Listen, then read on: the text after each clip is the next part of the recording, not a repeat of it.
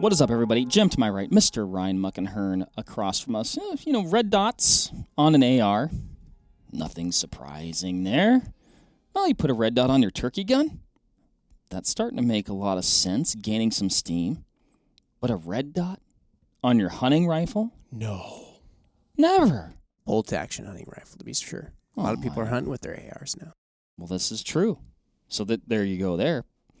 But do they have a red dot on their AR when they're doing that? Yeah.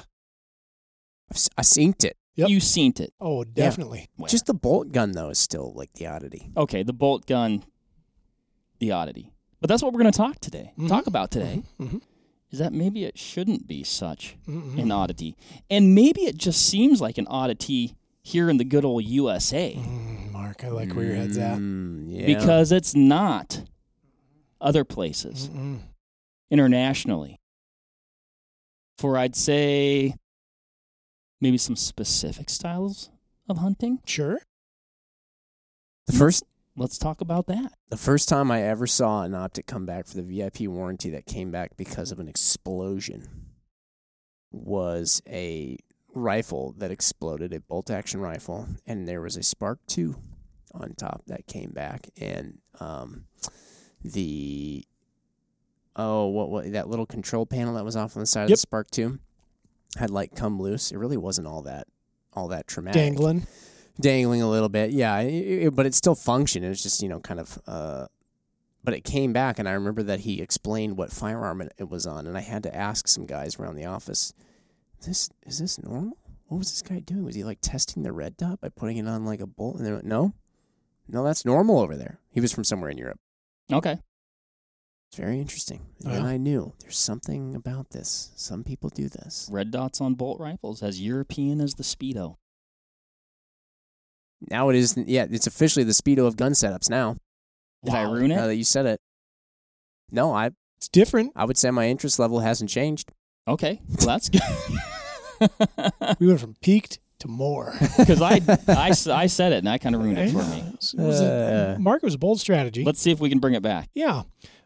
So, as Mark alluded to, actually quite popular on the European continent and elsewhere, too. Got some good friends in Africa that use them, especially on dangerous game guns. Sure. Big doubles or big bolt guns where they'll put a small, 2 MOA dot up front. Of course, the idea here and precedence here is speed and accuracy under duress. In the case of the dangerous game gun, for my European friends, Mark had alluded to styles of hunting in which these things would be conducive for success. And that would be like a driven hunt. Yep, very common. Yeah, where you could be on stand and either using pushers or dogs running, things like red deer, roe deer, and hogs, and running them past the shooter on stand. Or, and you'll see this a lot in like parts of Scandinavia, where they'll use hounds and they'll like run moose or red deer. Right. I've heard of that, like in Sweden. Yep. Yep. And we're generally shooting pretty close distances, and we generally have very limited window of opportunity to execute a shot. Sounds a lot like northern Wisconsin. During hunting white-tailed deer. So here's a cool thing. A couple months ago, I was in Massachusetts at a really neat trade show called Huntstock, and talked to a whole smattering of folks up there that have adopted a hunting style called tracking. Sure. In which, with a little bit of snow on the ground, you go out and you cut a fresh deer track and you follow that track until you turn up the deer. And it's generally a pretty quick affair. Like, you get to the track, up stands your deer, you take your shot. They're also doing driven hunts, like traditional drives. We don't call them driven hunts here. We just call them drives, deer drives. And a lot of times they're in heavy cover. And, they've got almost like this boreal forest situation going on in parts of the, Northeast. So we're talking 50 yards or less, and sometimes less than that, like 25 yards or less. And we've got to be quick, and we've got to be accurate. Oftentimes a moving shot. Yep. And something that surprised me, and this is going to sound ageist, I guess, is I had an older generation of shooters who were running guns like Remington 760s, 7600s, Browning BARs, handful of lever guns, but mostly high caliber center fires in either a slide or a semi-auto, who were coming over looking for red dots. And I thought, this is fantastic. Guys that were like older than my dad saying like, that is the answer for what we're doing. Do you think part of that, well, okay, so I could see this going two ways. Yeah. Get a little bit older, your eyes start to age. Maybe you could not pick up a red dot as well, or maybe in some cases that is what you pick up better. Sure. Yeah, I would say you'd probably pick up the red dot way faster. Yeah. Yeah. Right? But then like a traditional, like even Iron. like a heavy duplex reticle yeah. or irons or... They expressed to me the reasoning behind it for the selection was lack of like non-existent magnification. Mm-hmm. They wanted gun up, on target, pull the trigger. They wanted a brilliant aiming solution right at the middle of their center, find their critter, take the shot. Yep. I mean, I think about it this way. Like you're talking about a driven hunt, Mm-hmm. In Europe, a whitetail deer drive in good old Wisconsin. Yep. Maybe you're calling stags in France, thick, close quarters shooting like that.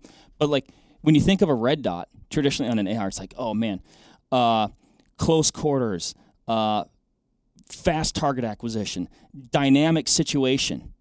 All these hunting situations that we're describing are all of those things, and you need those exact same attributes that you need in a tactical environment. While still maintaining accuracy. Yes. And I think maybe here the notion of one of those sights being placed on a traditional hunting rifle, and so by that I'm thinking like bolt action 308, bolt action odd 6, 270, is that somehow those little dots are not accurate.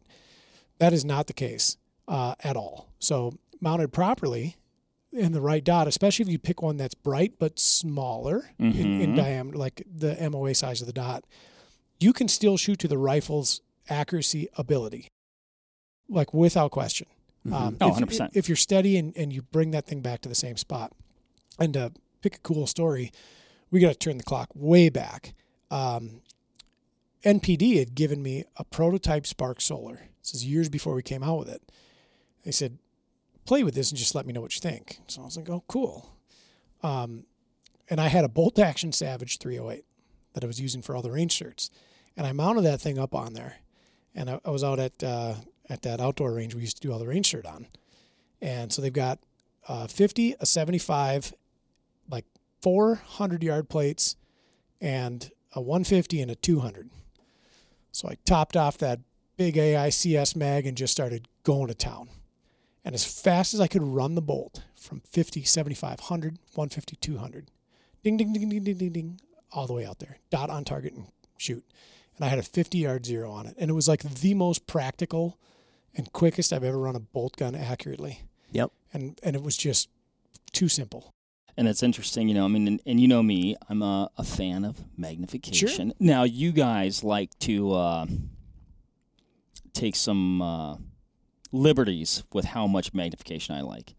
A 3 to 15 or a 3 is like my sweet spot. A 3 to 15, I'll say it's my sweet spot. What about all those times you take the 4.5 to 22 out? Not as much as the 3 to 15. Anyway, where I'm going with this, though, is I can see where the situation that you're talking about, Ryan, if you're primarily in a region where your max shooting distance would be about 200 yards, most of your stuff inside of that, and oftentimes the situations like we just described, a red dot is going to be the optimal tool for that job. Oh, definitely. Yeah. And I think aside from the thought that that system will somehow not be accurate, I also think there's a big fear of missing out component to this, where folks will look at the two on paper and be like, well, I won't be able to see what I'm trying to shoot necessarily. Right. Just because of lack of magnification. Well, how do I know if there's not brush in my way? Well, if you've ever looked at something under the load of magnification, especially when you've got brush close up, you just don't see the brush. Nope. No, you look right through it. I think a lot of people, especially in optics, maybe other things too, but in optics I've seen a lot of people make snap judgments looking through an optic in a completely different context and place than they'll actually be looking through it when they're trying to use it. No doubt.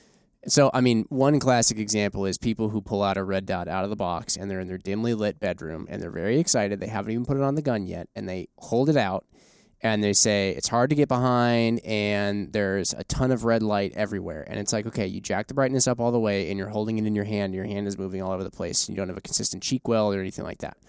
And they make a snapshot judgment there. And then when people go to the range and they have a red dot and say they're trying to do, which I think a 50-yard zero would be better, but say they're trying to do the old classic 100-yard zero with one, and they're looking at a target and they're like, I just can't see the bullseye. That's the size of a nickel 100 yards away. Yep. And then they get all frustrated like they won't be able to see their target.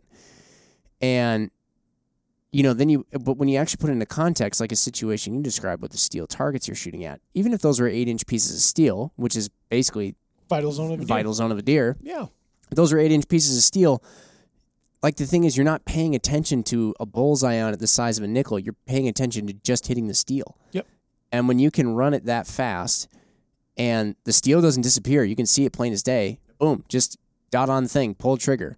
Yep. It becomes so much easier when you actually put stuff into context. Yeah. And we can go into all, binoculars people look at out of context all the time, spotting scopes, other rifle scopes. I mean, people do it all the time, but like red dots, absolutely that way. And it is interesting because that same, or rather the opposite thought process with them on an AR occurs. It's like the perfect marriage. Yeah. And like, that's the quizzical part to me. Like, I'll put it on this system that's also hyper accurate and super functional, and I'll play ball with it to 300 yards. Right. Because if you gave someone an AR and you're like, here's a 3 to 15, they'd be like, oh, it's too much. Yes. I don't want to look up, a gnat's ass or anything like that with this thing. I'm trying to be fast. Yes. And you're like, okay, got it. So here's the perfect optic for that. And then you take that same optic, put it on a different gun for the same basic concept. Yep. And you're like, whoa. Yeah. Not enough. Yeah. Not precise enough. I can't see enough. I'll defend my life with it. Yeah. But it's for hunting, it's not precise enough. Yeah. No, it's a super interesting concept, and I think it's a very, very, very valid one. And obviously our friends in Europe and places like South Africa, for instance, prove that every year, right? There's untold sums of videos out there, guys and gals on the European continent doing any kind of big game hunting, and it's not even out of the norm to see some very beautiful Blaser or Sauer or Krieghoff rifle, exquisite gun with a small dot on top of it. And when I look at that, it's just because I'm not used to that. Yeah. When I see that, I'm like, gosh, that kind of looks out of place, but I bet it works really well. Yeah. Well, and that could be a large part of it. It's just that around here we're not used to seeing that, and you take something that you're like tactical. Look at the guy on the wall behind you. He's got a red dot on an AR, and you take that and you're like transposing it onto something that you see as like a family heirloom or old school classic, and it can mess with your head a little bit. But when you really boil it down to the practicality, it may not be the silhouette you were going for, but golly does it work. And I'll tell you what is more classic than just the outline of a firearm is a photo with a bunch of deer hanging from a basketball hoop or something like that at deer camp. That's classic right there. I don't know if I've ever seen a basketball hoop. Oh, I've hung more than one deer off Have a basketball. Really? Oh, yeah. Now that you say it, it's perfect. We had one when we were kids that you had to put like a broomstick in and then you pushed it up. Wouldn't that be slick? Like that thing comes down to and now kids basically get a little wind up on it, so you can just lower it down, hang the deer up, and wind it up. They come down to like 4 feet. So if you had a gambrel on there, you just hook that thing up and then just... Oh, I never thought about doing that. Golly. How do you get it up there? Crystal's parents have a freestanding basketball hoop. Like it's not attached to the house. It's like on a pole. Yeah. Just put it in a gambrel and then like somebody... give a good little hoist one person, the other one pulls, and you just tie it off. That's how we've done it. Sure. I didn't even have like a pulley system. Here's what I'm going to say one more thing, though. Yeah. Originally, red dots on ARs, right? And then we start to see them on turkey shotguns. Yeah. Yeah. Now we see them very, very, very, very, very commonly on pistols. Oh, yeah. Carry guns. And at least for us on this side of the pond, now they're infiltrating our nice bolt guns. They're everywhere. As they should. I think it's an awesome idea.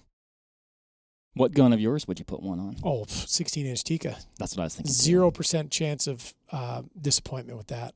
Well, that's another thing, though. We've talked about this before in the podcast that people don't do a lot of over here yet, is 16-inch bolt guns. Sure. 16, because I will short. say, like, the application, when you're thinking about like a 26-inch barrel bolt gun, and then you put a red dot on that, now you're talking about things that like practically collide. You know what I mean? Because you're not going to be stalking around the woods, putting your gun on the ground and crawling around or moving around a whole lot with a bolt gun like that. So if you put a red dot on that, I can see how it would be a little bit odd. Yeah. But, getting anything between that 16 and 20 inch where it's more handy, lightweight, and not so pole vaulty. Yeah. Yeah. Even okay, so let's look at a couple of guns that appear to be match made in heaven. 16-inch bolt guns, no sweat. Guns like the Browning BLR, no sweat. Guns like the Browning BAR, no sweat. 7600, 760s, 742s, 7400, 740s. Any of those fast-acting, quick relief rifles. See what I did there? It's fast-acting, quick relief. Oh, I was talking about a gun, not medicine. I was a little slow on the uptake there. Okay, but it was like a medicine reference for guns. Fast-acting, quick relief. Apply directly to the forehead. Yeah. No, of a deer. I think I'm going to put... Bit of a hot topic. I think I'm going to put one on my Tikka for doe season. You were reading my mind. It's almost like we need to go do some driven doe hunts. Say less. You can get a mount specifically for the Crossfire Red Dot to tie right into a Tikka T3. I'll put one on the old BAR. Oh, a direct mount? Yeah. That's nice. It's right there. You can not the Strike Fire. Not feeling that one? Strike Fire is great. Crossfire. Here's what I love about the Crossfire for a hunting optic. Yes. Analog control. I know what you're saying. Yep. Fair. Just reach up, boop, boop, big gloved hand. Think you got those glommets. Those. Yeah. Hit that, no sweat. Fair. Not fishing for a little button. Buttons aren't that small on them. It's just it fits better in here. I get it. Yeah. I get it. I think that would be simple the beans. mind. And you know what else I can think of? I can think of a white-tailed deer walking at 220 yards across an ag field, knowing that I have a 50-yard zero on that gun, and I'm not really worried about like impactful drop until I get to about that 200-yard line. Mm-hmm. Knowing that I'm only having to hold high shoulder to make a vital hit. I feel like I'm missing that. You just don't have to think about anything. I don't feel like I'm missing anything. It's easy. Dot on target and pull the trigger, just like it always was with ARs. Red dots allow you to think less. Yeah. And I So think when you that's pull important. up a rifle scope and you got a reticle, and then you, like sometimes, maybe not in the heat of the moment, but maybe in the heat of the moment, you pull up a rifle scope and you're like, center crosshair. But then you're like, oh, I do have a holdover. I could center cross. No, but I could. Dot on target and go. Yeah, it's with a dot. You're like, all I got's a dot. I'm put it where I'm pretty sure it's going to work, and it probably will. I'm doing it. You would do the 16-inch Tikka. Yep. With a suppressor? Oh, yeah. Yeah, naturally. Duh. Jim, you've got the BLR 308. Yeah, I could do that. And that's threaded, right? No, I actually should thread it. I thought that was threaded. No, it's not. Interesting. I should, though. Very accurate. And then I'll fire up the old BAR and we'll go beat the brush. I like this. That would be fun. Yeah. Well, the good news is we've talked ourselves into going hunting together, so I like that. That's it's been a a while. That's a win. Holiday hunt? Yeah, we'll do something like that. That'd be fun. Go shoot us a mess of white-tailed does. I'm in. I like that. Did we, other than making plans for later this year, anything else we should cover on the validity of red dots on, I'd say, your bolt gun? Sure. One note. So things like the Crossfire Red Dot, as well as the Spark Solar, come in the box with a low and a high mount. This would be paired best with the low mount. Very good to point out. On a traditional hunting rifle. Mm-hmm. What's cool about this is the presentation of that optic will be lower than it would be with a standard rifle scope paired with a set of rings and a Picatinny rail. So I think that does a lot for comfort. And if we look at how, and you've heard me harp about this before, modern rifles are still stocked as if they should have iron sights. Mm-hmm. They are perfect with a red dot on them. That's true. That's a good point. Perfect. And that parallax-free anywhere. I mean, remember that place we went on the holiday hunt? Mm-hmm. We walked through all them pine trees. Were you there on that one? I was. Yeah. I had my BLR? Vepr. Oh, that's right. I had an AK that looked like a Dragunov. So don't see that every day. God, this is about as Wisconsin as I remember could I got out there. I'm like, God, it's classic Jim. that pine plantation that we were on, could you imagine deer running through there, how fast you could pick that deer up and accurately target and shoot one? Yep. It'd be perfect. Very exciting. Yes. Oh, okay, I'm going to make it go longer than it already has. We're 10 seconds over. It's pretty good for us. No, you were 10 minutes and 10 seconds over. Says 10 on the screen, Jim. Okay. Low power variables at 1 power. Yep. I've got one on the Tikka right now. Oh, you do? It's going to Wyoming.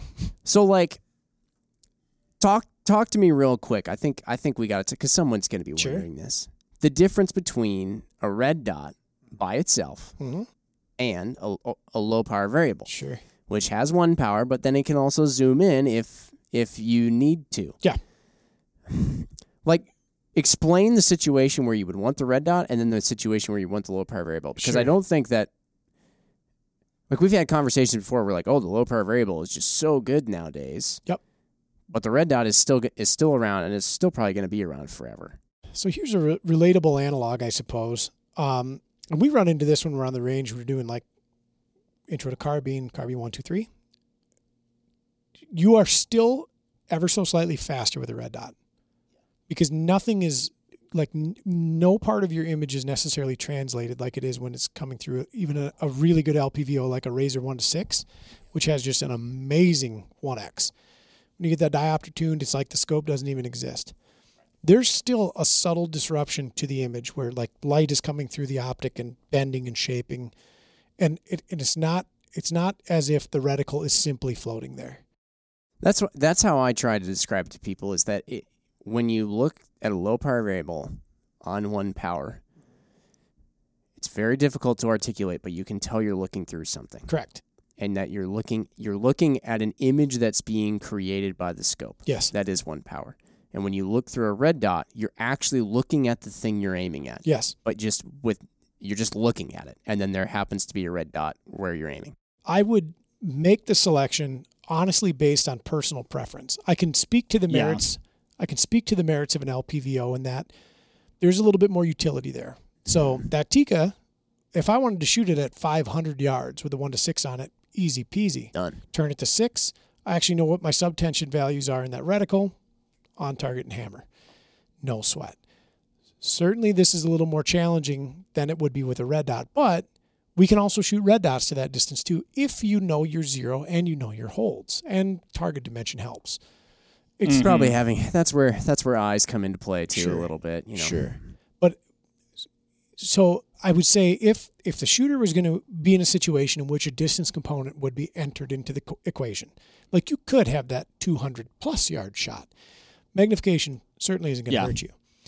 If you want the lightest, least obtrusive system and undeniably the fastest, and I'm thinking heavy cover, you may have a shot across a little bit of an ag field or a food plot, but nothing more than, like I said, 200 yards and in.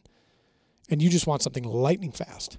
That will be the red dot. And it's almost more form factor than it is even speed. Sure. Well, I'm picturing your your little short-barreled Tikka, or 16-inch Tikka. Maybe I shouldn't call that short barrel.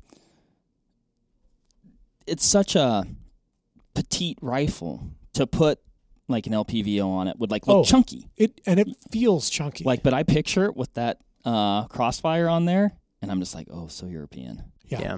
And so I think it's still a faster system, and it's the original point and shoot optic, right?